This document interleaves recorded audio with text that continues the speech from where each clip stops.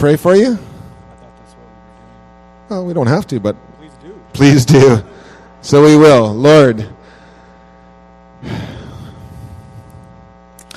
ask that you would open our hearts and minds to receive. Lord, many of us, well, all of us are here specifically, Lord, because we hunger and we thirst after you, and we want not to leave this place really just the way we came, even though some of us came here in a good place. God, we are looking to be fed, to be edified, to be corrected, to be changed. And we ask that you would do the work that you have set out to accomplish. And it's going to, I know that Dawson's going to participate in that. We ask, God, that you would just, Lord, fill his mind and his heart and his mouth with the things that are from your heart, and that they would be blessed and anointed, and would just be freedom in all that he shares. In Jesus' name, amen. All right, Dawson. Thank you. Good morning. Can I ask for a glass of water? Thank you. There we go.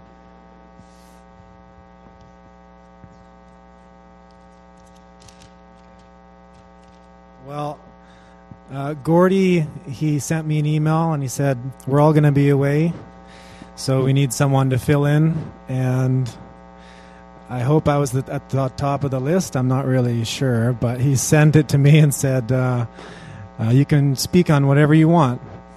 We're ending our series on how to understand the Bible, and I thought, since I don't really understand the Bible, it was probably a good idea not to speak on that. And then the next series is starting next week, and I can't remember what it's about, so that's probably a good idea not to speak on that either.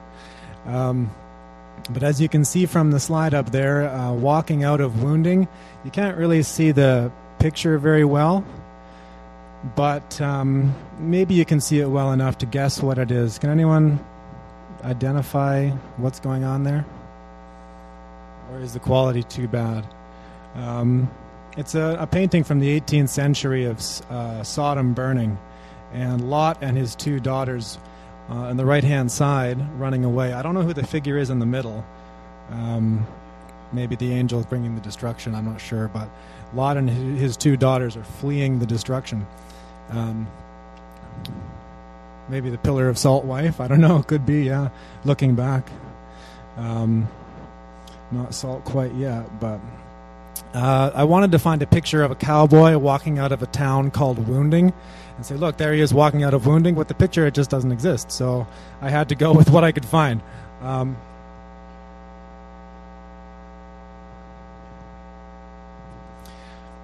I also chose it because it resonates with an experience that Leona and I had in December 2002 when we chose to leave our old church, our first church together, but more of that later.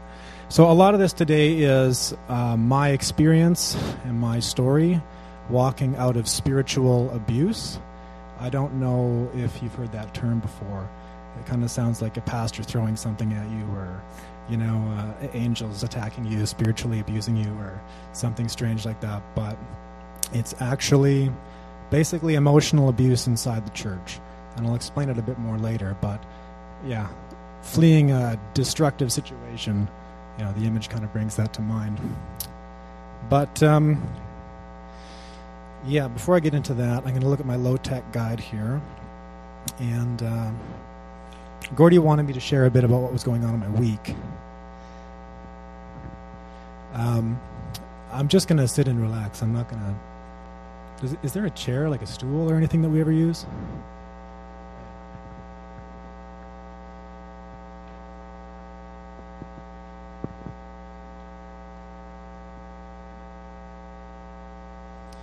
Okay, so during this week, I don't know if any of you have watched the news, but last Friday, the opposition brought down the government, and there's an election on the go. And without getting partisan and everything, Gordy did ask me to share what was going on. I'm involved in the Conservative Party in Van South. And, well, first I'll give a defense of Christians in politics before I go on about this, because when you bring politics into a church, you're just asking for trouble. But I don't mind, so I don't run this church or anything, so I'm sure Gordy will deal with it later. But basically, some Christians view politics and the state as something not to be involved in. You step away from that, and we're a separate entity. We're the Christian church, not to be involved in the world. Take the Amish, different kinds of Mennonites, and such. That's a valid point of view. I disagree with it, but it's valid. It's based on a scriptural idea. But, my view is that you need to be involved with the world that you're in, and sometimes that includes politics. So I don't think there's one Christian party out there, the Conservative Party or the NDP, or certainly not the Bloc or anything. There's no Christian party that you need to be a part of. You can do a lot of good in whatever capacity you decide to get involved in whatever party. If something resonates with you more in the NDP, like housing or poverty, dealing with that, okay, that's fair enough. And I think that we as Christians are mature enough to have a group of people with different political views in one church going after the same goal of a better society. So there's my defense of politics, Christian involvement in politics. But just so you know, I chose this picture because I love that cat. He has no idea what's going on, right? Fireplace, sweater, and a cat. So vote however you like. This is obviously not a pro-conservative picture, because why would I choose this one? He looks so unapproachable to me. I just wouldn't want to talk to him in this picture, but okay. Let me get out of here and move on to something else. If I can. There we go. Okay, let me just go way up. Forgive me. So yeah, I mentioned that about politics to give you an example from my week. It's kind of hard to describe, but something that happened that brought out certain emotions in me that I hadn't felt for a long time. Really difficult emotions. So without getting into too many details, because this is being recorded and everything, I was involved at a fairly high level on the campaign in one of the ridings in the Vancouver area. And the election's called Friday. It's official Saturday because Harper goes to the Governor General. And by Sunday, it's go time. We're involved. We're calling meetings. We're doing everything we can. And I sit down at my first meeting. I'm kind of inexperienced, completely inexperienced. Let me rephrase that. And I sit down, I call this meeting, we're going to talk about something, and I say, okay, here's what's going on. And before I can get two words out, there's this guy. Let's just call him Tim, because that's his name. We'll just call him Tim. And he looks at me, and he says, well, when are we going to get this done? When are we going to get it done? And I said, I don't really know what you're asking me. And he said, well, are we going to get it done at 2 o'clock? Or 4 o'clock? Or 12 o'clock tomorrow? And I just looked around and I looked at the candidate. She's there, and I looked at people around me. I said, I don't really know what's going on here. And my friend, he's a Jewish guy in his 60s. He looks at him and goes, oh, Tim, just back off. Tim, back off. Yeah, that's right. Back off, Tim. So Tim backed off, and we went on with the rest of the meeting, which was kind of a catastrophe. But then the next day I went in to the campaign office to do some things, and I saw him there, and I started shaking physically. If you ever had a panic attack, that's what I was having, is having panic attacks. Just his very presence was enough to shake me up emotionally so that I was having physical reactions to it. Now, I'm a very confident person, very strong, and I can handle people. Someone says, hey, you're an idiot. Okay, well, you're an idiot. I don't really care about you. It doesn't really bother me that much. So it's tough to get under my skin, but he got right under there. And he reminded me of some things that I've felt before dealing with spiritual abuse in the church. Public shaming and things like that. That can do a lot of damage. So if you think your words aren't powerful, they can cut a person down pretty quick. There you go. keep this up here. So I tell you that, just put that to the side. Remember the emotion, if you can, of what I just explained. Put that to the side and sort of carry that feeling with you as I tell my story. So spiritual abuse. This sermon's not going to be for all of you. Some of you will be, oh, that's a good story, you know, and I hope that it doesn't apply to all of you, but I know from talking with you, some of you, that it will. Because a lot of people here have come out of tough experiences, difficult church experiences, and I hope that it speaks to you. But, you know, if you want to define what spiritual abuse is, I'm not going to be able to give you 1, 2, 3, 4 categories. Oh, yes, I was abused in category A, or someone said this to me, that's category C. Propositional truth claims are good, but stories convey truth a lot better, I think. That's why Jesus told them a lot. That's why the Bible is written as a story. And that's why I'm telling my stories, because it's going to convey truth to you a lot better than me saying, you know, this is what it is. Do you fit this category? So instead of doing that, I'm going to tell you a bit of a story.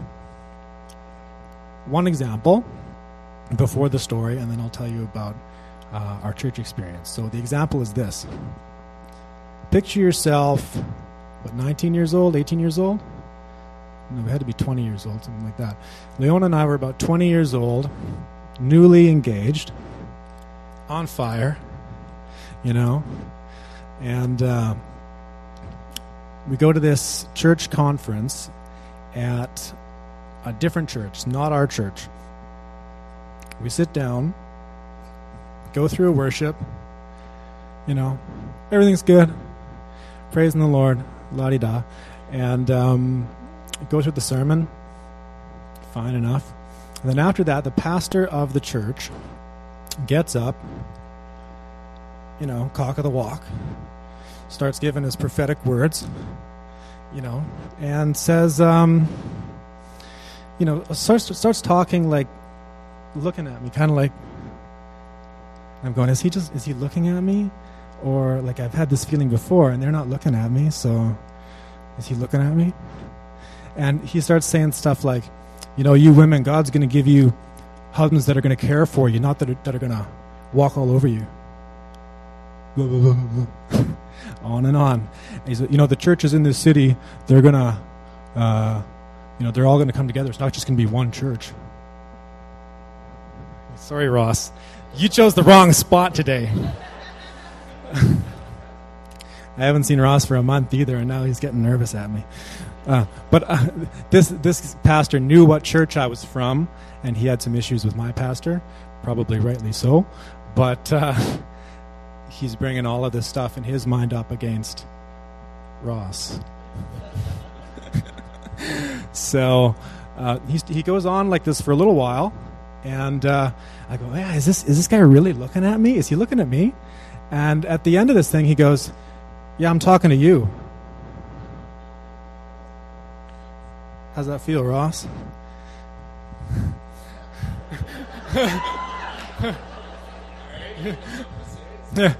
Yeah. If I were 32 and your size, you bet your booty.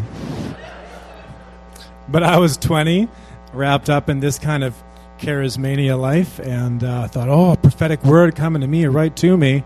So I'm like, hello? You know, I don't know what to do.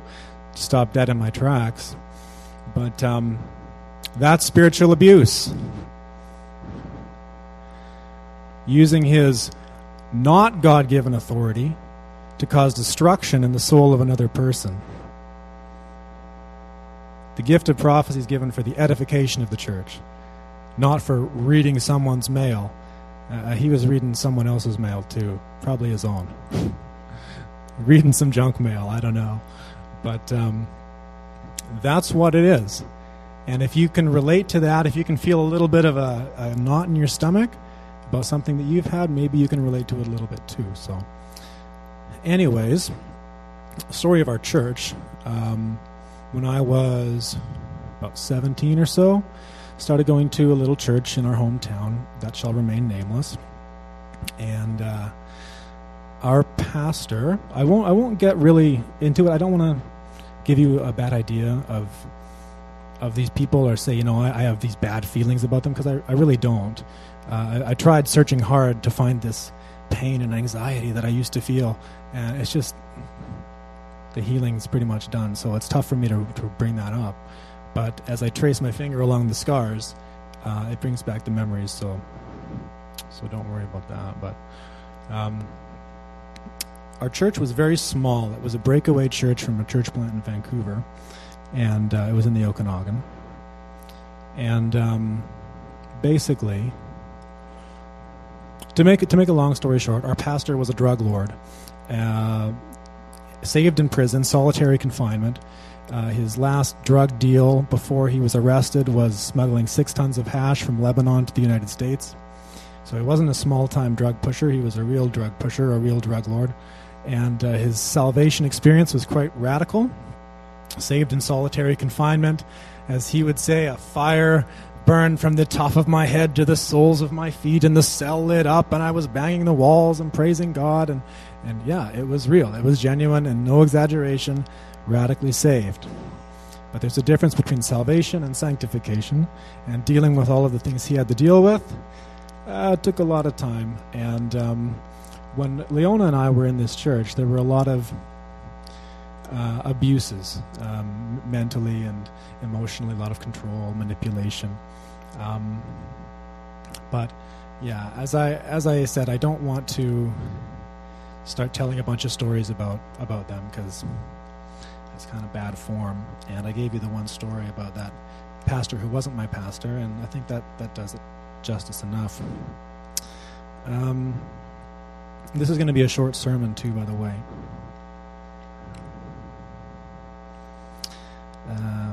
It's not that short, so don't be don't be too excited.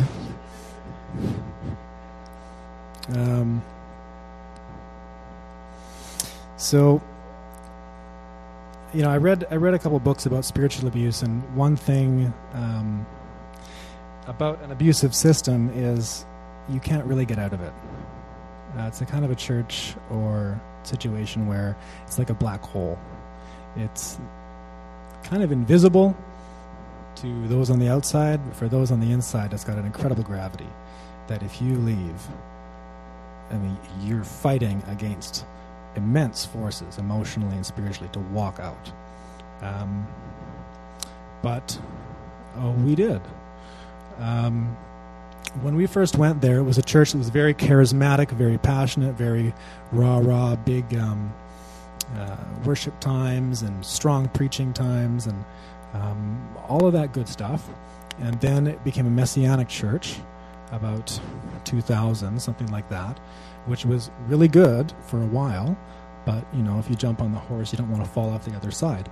So they kind of fell off the other side, went a little too Messianic. All the time was spent on Israel and the Torah, and I preached about that a while ago, and so that's the way it went. But we made a decision after we got married in 2002 that okay, we have to move on, and it came to a point where one Sunday evening we're sitting at a restaurant, and I'm just saying, God, I'm so hungry for spiritual food. Please give me something, because I'm just starving to death. Instead of getting fed, I'm, just getting abused, right? So I say, God, will you just lead us somewhere so we can get a church or something? I don't know. We get in the car and we drive to a nearby church, and they're having a Sunday night service, and I walk in, and the pastor says, it wasn't a very good sermon, just so you know, but the pastor says, I'm preaching on forgiveness. And oh, wow, I know what I need to do. He didn't tell me, but it just became very clear to me what I needed to do. So he preached this sermon, we went home, and I wrote out a little letter. And I read the letter yesterday, and wow, things have changed in 9 years. It's a lot different now, but I wrote this letter out, and here are the reasons why we cannot be there, and there's this deep, deep anxiety I'm feeling. So I write the letter out and talk with Leona about it, and then I sort of feel the Holy Spirit saying, well, when are you going to do this? When are you going to go and talk to this person, to your pastor? When are you going to do it? And, well, I guess you want me to do it now. So I get in the car and I go and I drive to his house and I get my letter in my hand and I'm walking like this. Oh, walking up to this front door that I've walked to for so many church meetings, and oh no, I can't believe this, because of the black hole kind of gravity. It's very, very difficult. It sounds, well, you left the church, big deal. I do that all the time. Well, no, that's a problem. This is more like leaving a cult. To be very blunt, the emotional play-by-play is very similar. So I'm walking up there, heavy footfalls, heaviness all over me. I got my letter, and I knock on the door, and I'm hoping that it's one of his daughters or something coming to the door. But he comes to the door, opens it up, and he's in a great mood. I'm like, oh no, couldn't you be in a depression? So he's, oh, hi, Dawson, how are you doing? Oh, good. Here's a letter. And he takes it and he goes, oh, what's this? I said, I'll give you a call within the week. And all of a sudden, is this a letter of departure? I'll give you a call within the week. Okay. And so anyways, I gave him a call within the week, and we sat down with them and talked with them and listened to what they had to say for about 2 hours, and we didn't say much. But at the end of it, they said, "So was there anything that you wanted to say?" I said, "Oh yeah, like I said in the letter, if we see each other at the mall or walking down the street, I don't want it to be like a strange meeting. We're brothers and sisters in Christ, and we're friends." And we're in the same kingdom together, so, if we meet each other, I don't want there to be any strange anxiety or animosity, basically. And then there was dead silence. And the pastor's wife says, oh, I thought from the letter that you were just planning on leaving. And so I go, oh. I had the letter in my back pocket, opened it up, looked through the pages. I said, I don't know how you got that impression. And then my pastor's body language just changes. Goes, walks out the door like, okay, that one's done. Lost 2 of them. Oh well. Move on with the rest who are still here. After 6 years of giving my life to that church, there was a point for a number of years probably, I was there 6 days a week. Or six meetings a week. And you can think, how can a church have that many meetings a week? Well, we can make it happen. Sunday morning, Sunday night, Wednesday night, small group, Thursday night, men's meeting, Friday night, young adults, and Saturday night, church setup. Constantly, my whole life, giving to this church. And then, oh, well, he's done. One tither gone. One giver gone. Oh, well. So we walked away, and after that journey ended, a whole new journey began. The journey of forgiveness.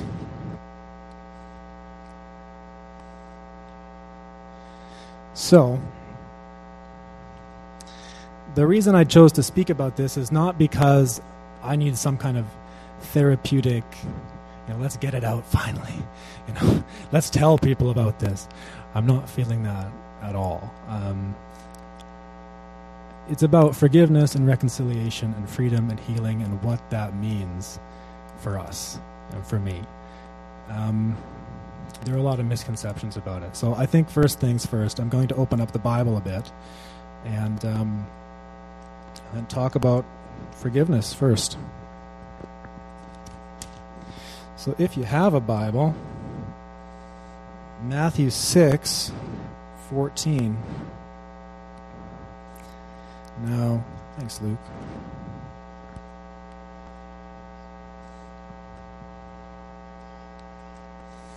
This is right after the Lord's Prayer. It's probably the most challenging verse on forgiveness in the Bible. And I'm reading from the King James. So if you go, I don't know what all the these and thous mean. Well, they mean you. That's what they mean. Oh, now it's sorted out. So, okay. For if ye forgive men their trespasses, your heavenly Father will also forgive you. But if ye forgive not men their trespasses, neither will your Father forgive your trespasses. And then Colossians 3:13.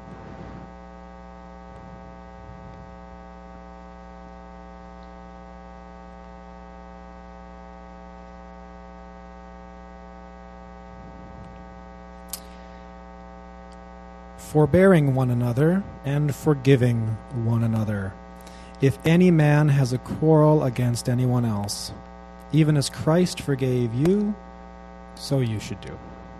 That wasn't King James. That was my paraphrase. And finally, my favorite verse on forgiveness, Luke 23:34. This is when Jesus Christ, our Savior, is being nailed to the cross by Roman soldiers who were just doing their job. And he says, Father, forgive them, for they know not what they do. And then after he prayed that, they parted his garments and cast lots for them. So, before we move on to reconciliation and all of that, I want to say a few words about forgiveness, what it is and isn't. Some of those passages have been used and abused. Forgive as Christ forgave you, for example. We'll take that as, oh, well, I'll forgive someone else just like Christ forgave me. I admitted my sin, and then Christ forgave me. So as soon as they admit their sin towards me, as soon as they acknowledge what they've done, well, then I'll forgive them. Has anyone heard that teaching? I'm glad you haven't, because I have. That's a false teaching, because of the second or the third verse I read. Forgive them, for they know not what they do. The people who have wounded you and wounded me probably have very little idea that they've done it. And even if they do, I mean, the Roman soldiers, they were quite aware that they were nailing a man to a cross, but did they know it was the Son of God? Probably not, until the earth shook. That's a dead giveaway. Forgiveness needs to be in our hearts towards all who have wronged us. We can't hold them prisoner and hold ourselves prisoner by keeping some kind of list. Well, he abused me sexually. Well, my wife said this to me. My parents said this. If you knew my situation, then you would understand why I'm keeping myself a prisoner in unforgiveness. There's a doorway out, and it involves admitting that they have wronged us. So, okay, first thing about forgiveness, or maybe not the first thing, but you need to know this about forgiveness too. It's not excusing anyone's sin. It's acknowledging that it's sin. If you've noticed, as I've been talking, I haven't said, well, that pastor who, did that to me, well, he probably had some reasons, maybe his childhood wasn't very good, and I understand. I don't care about the reasons or the childhood or any reason at all. That was wrong what he did, and I forgive him, because there's no point in me holding him hostage, and there's no point in doing that either. Yet the scariest verse that we read there about if you don't forgive, you won't be forgiven, and if you do forgive, you will be forgiven. That's obviously not saying we're going to earn God's forgiveness by forgiving other people, but forgiving other people is a necessary fruit of the root of God's grace in our life. If we cannot forgive those people who have wronged us, well, the grace of God needs to be at work more deeply, and we pray that that can happen. Reconciliation. I don't have any verses about this. Most of the verses about reconciliation in the Bible are about God's reconciliation to humanity, and the verses that deal with human beings There are lots. Love one another, treat one another like this. I could sit and read Ephesians to you if you like, or half of Romans, but I won't. The idea is, treat one another well. But reconciliation between two people, I want to say that it doesn't have to happen. You don't have to reconcile with everybody. There are some people who are toxic people. Some of the people I described, the pastor who's pointing at me, I don't have to, have some picnic with him and, now we're friends. This is what Jesus wants. Well, maybe he doesn't. Jesus didn't really relate well to the Pharisees because of their sin, so why should we be expected to relate well to everybody because of, or in spite of their sin? So, I don't want to give the wrong impression about this, but sometimes people don't want to get to know you. Sometimes they don't really care, and that's something you got to live with. Here, I'll give a couple examples. When Leona and I went to YWAM in 2005, this is 3 years after we had left our old church, I was excited. And oh boy, I'm going to Hawaii. This is great. And going to YWAM too. But Hawaii was sort of more on my mind. It was the middle of the winter, so you see, you're not perfect. So I got excited, and I started calling people, and some of the people from my old church, I called them up and said, hey, guess what? We're going to YWAM. A couple of them are like, oh, that's great, But one guy I called up, I said, hey, we're going to go to YWAM in January. We're going to Hawaii. He said, oh, are you going to teach them all of the messianic truths? I said, no, I was going to go and learn, actually. And he said, oh, well, and started an argument with me. So, he didn't want that reconciliation that I was offering. So not everyone's going to take it. Another guy from that church, I called him up, and I had found out that he had left, and I remember the pain that I felt when I had left, all the hurt, all the anger, all the anxiety and resentment. By the way, I had to work through it. That's a good thing to say. It took me 3 or 4 years of working through it, writing it out, dealing with this, talking it out ad nauseum with my friends to go, okay, I figured, that's forgiveness. Okay, that was wrong. Yes, let's talk about that again until it's done. I had to work through it. It takes a long time sometimes. If you don't work through it, you're going to die with it, because it doesn't go away unless you deal with it. So anyways, I called another guy, and he had left the church, and I said, well, I won't use his name because some of you will know him. Amanda was part of this church. Amanda was deeply involved. Leona, Amanda, myself, and yes, sort, yeah. So I called him up, and I said, hey, brother, let's call him brother. That's not his name. I said, brother, what's going on? I heard this that you left, or are you okay? I'm genuinely concerned. Putting out the hand of reconciliation. And he said, oh, we're fine. We're just following Messiah. We're just following Messiah. I said, okay. Yeah, I know you're following Messiah, but is there anything that I can do? Offer some prayer or support? Because I remember when I went through it, it was really difficult, and I'm not sure what you're looking for. We're just following Messiah. So, okay, you're following Messiah. I'm glad. I'm extending the hand of grace, and it's getting pushed back, and that's sometimes the way it is. Okay, well, I'll let my peace remain upon me, and you can have what you have. We don't have to be best friends. So, anyways,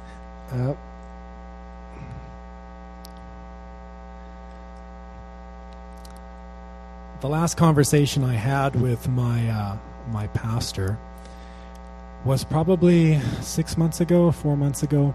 I kind of stay in contact, call him up, say, how are you doing?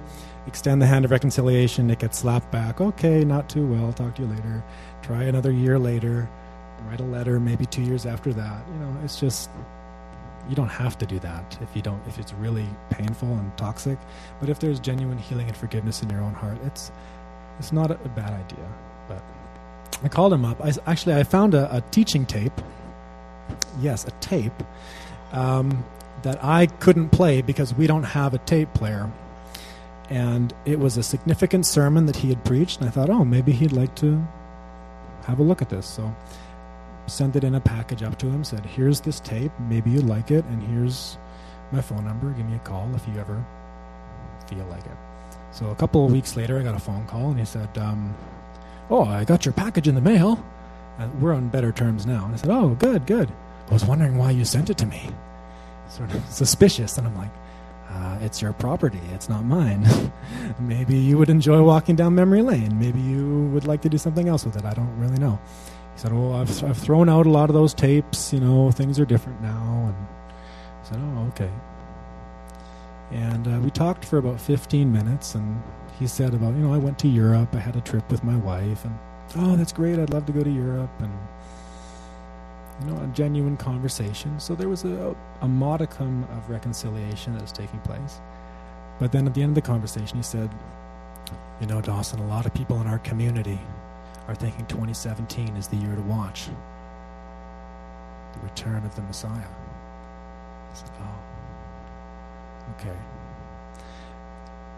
So, and then he said, but if you ever need any help during the tribulation, you can give us a call.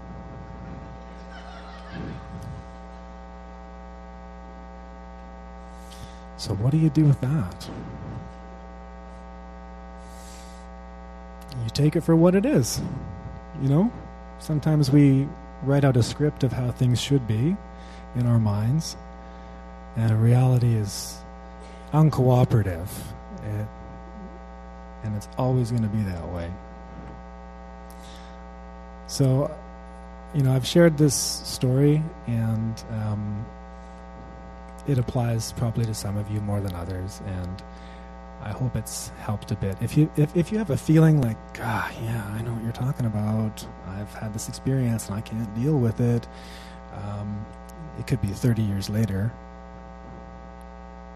it could be 20 years later, it could be 35 years later, it doesn't really matter how long it is. If you're going, yeah, I remember that, different things in your past, you can talk to me or to someone else, because you need to talk about it. I have some books that I can recommend, and strategies I can recommend. We can pray together, you can pray for someone, or pray with someone that you know, but as for me and my sermon, it is over.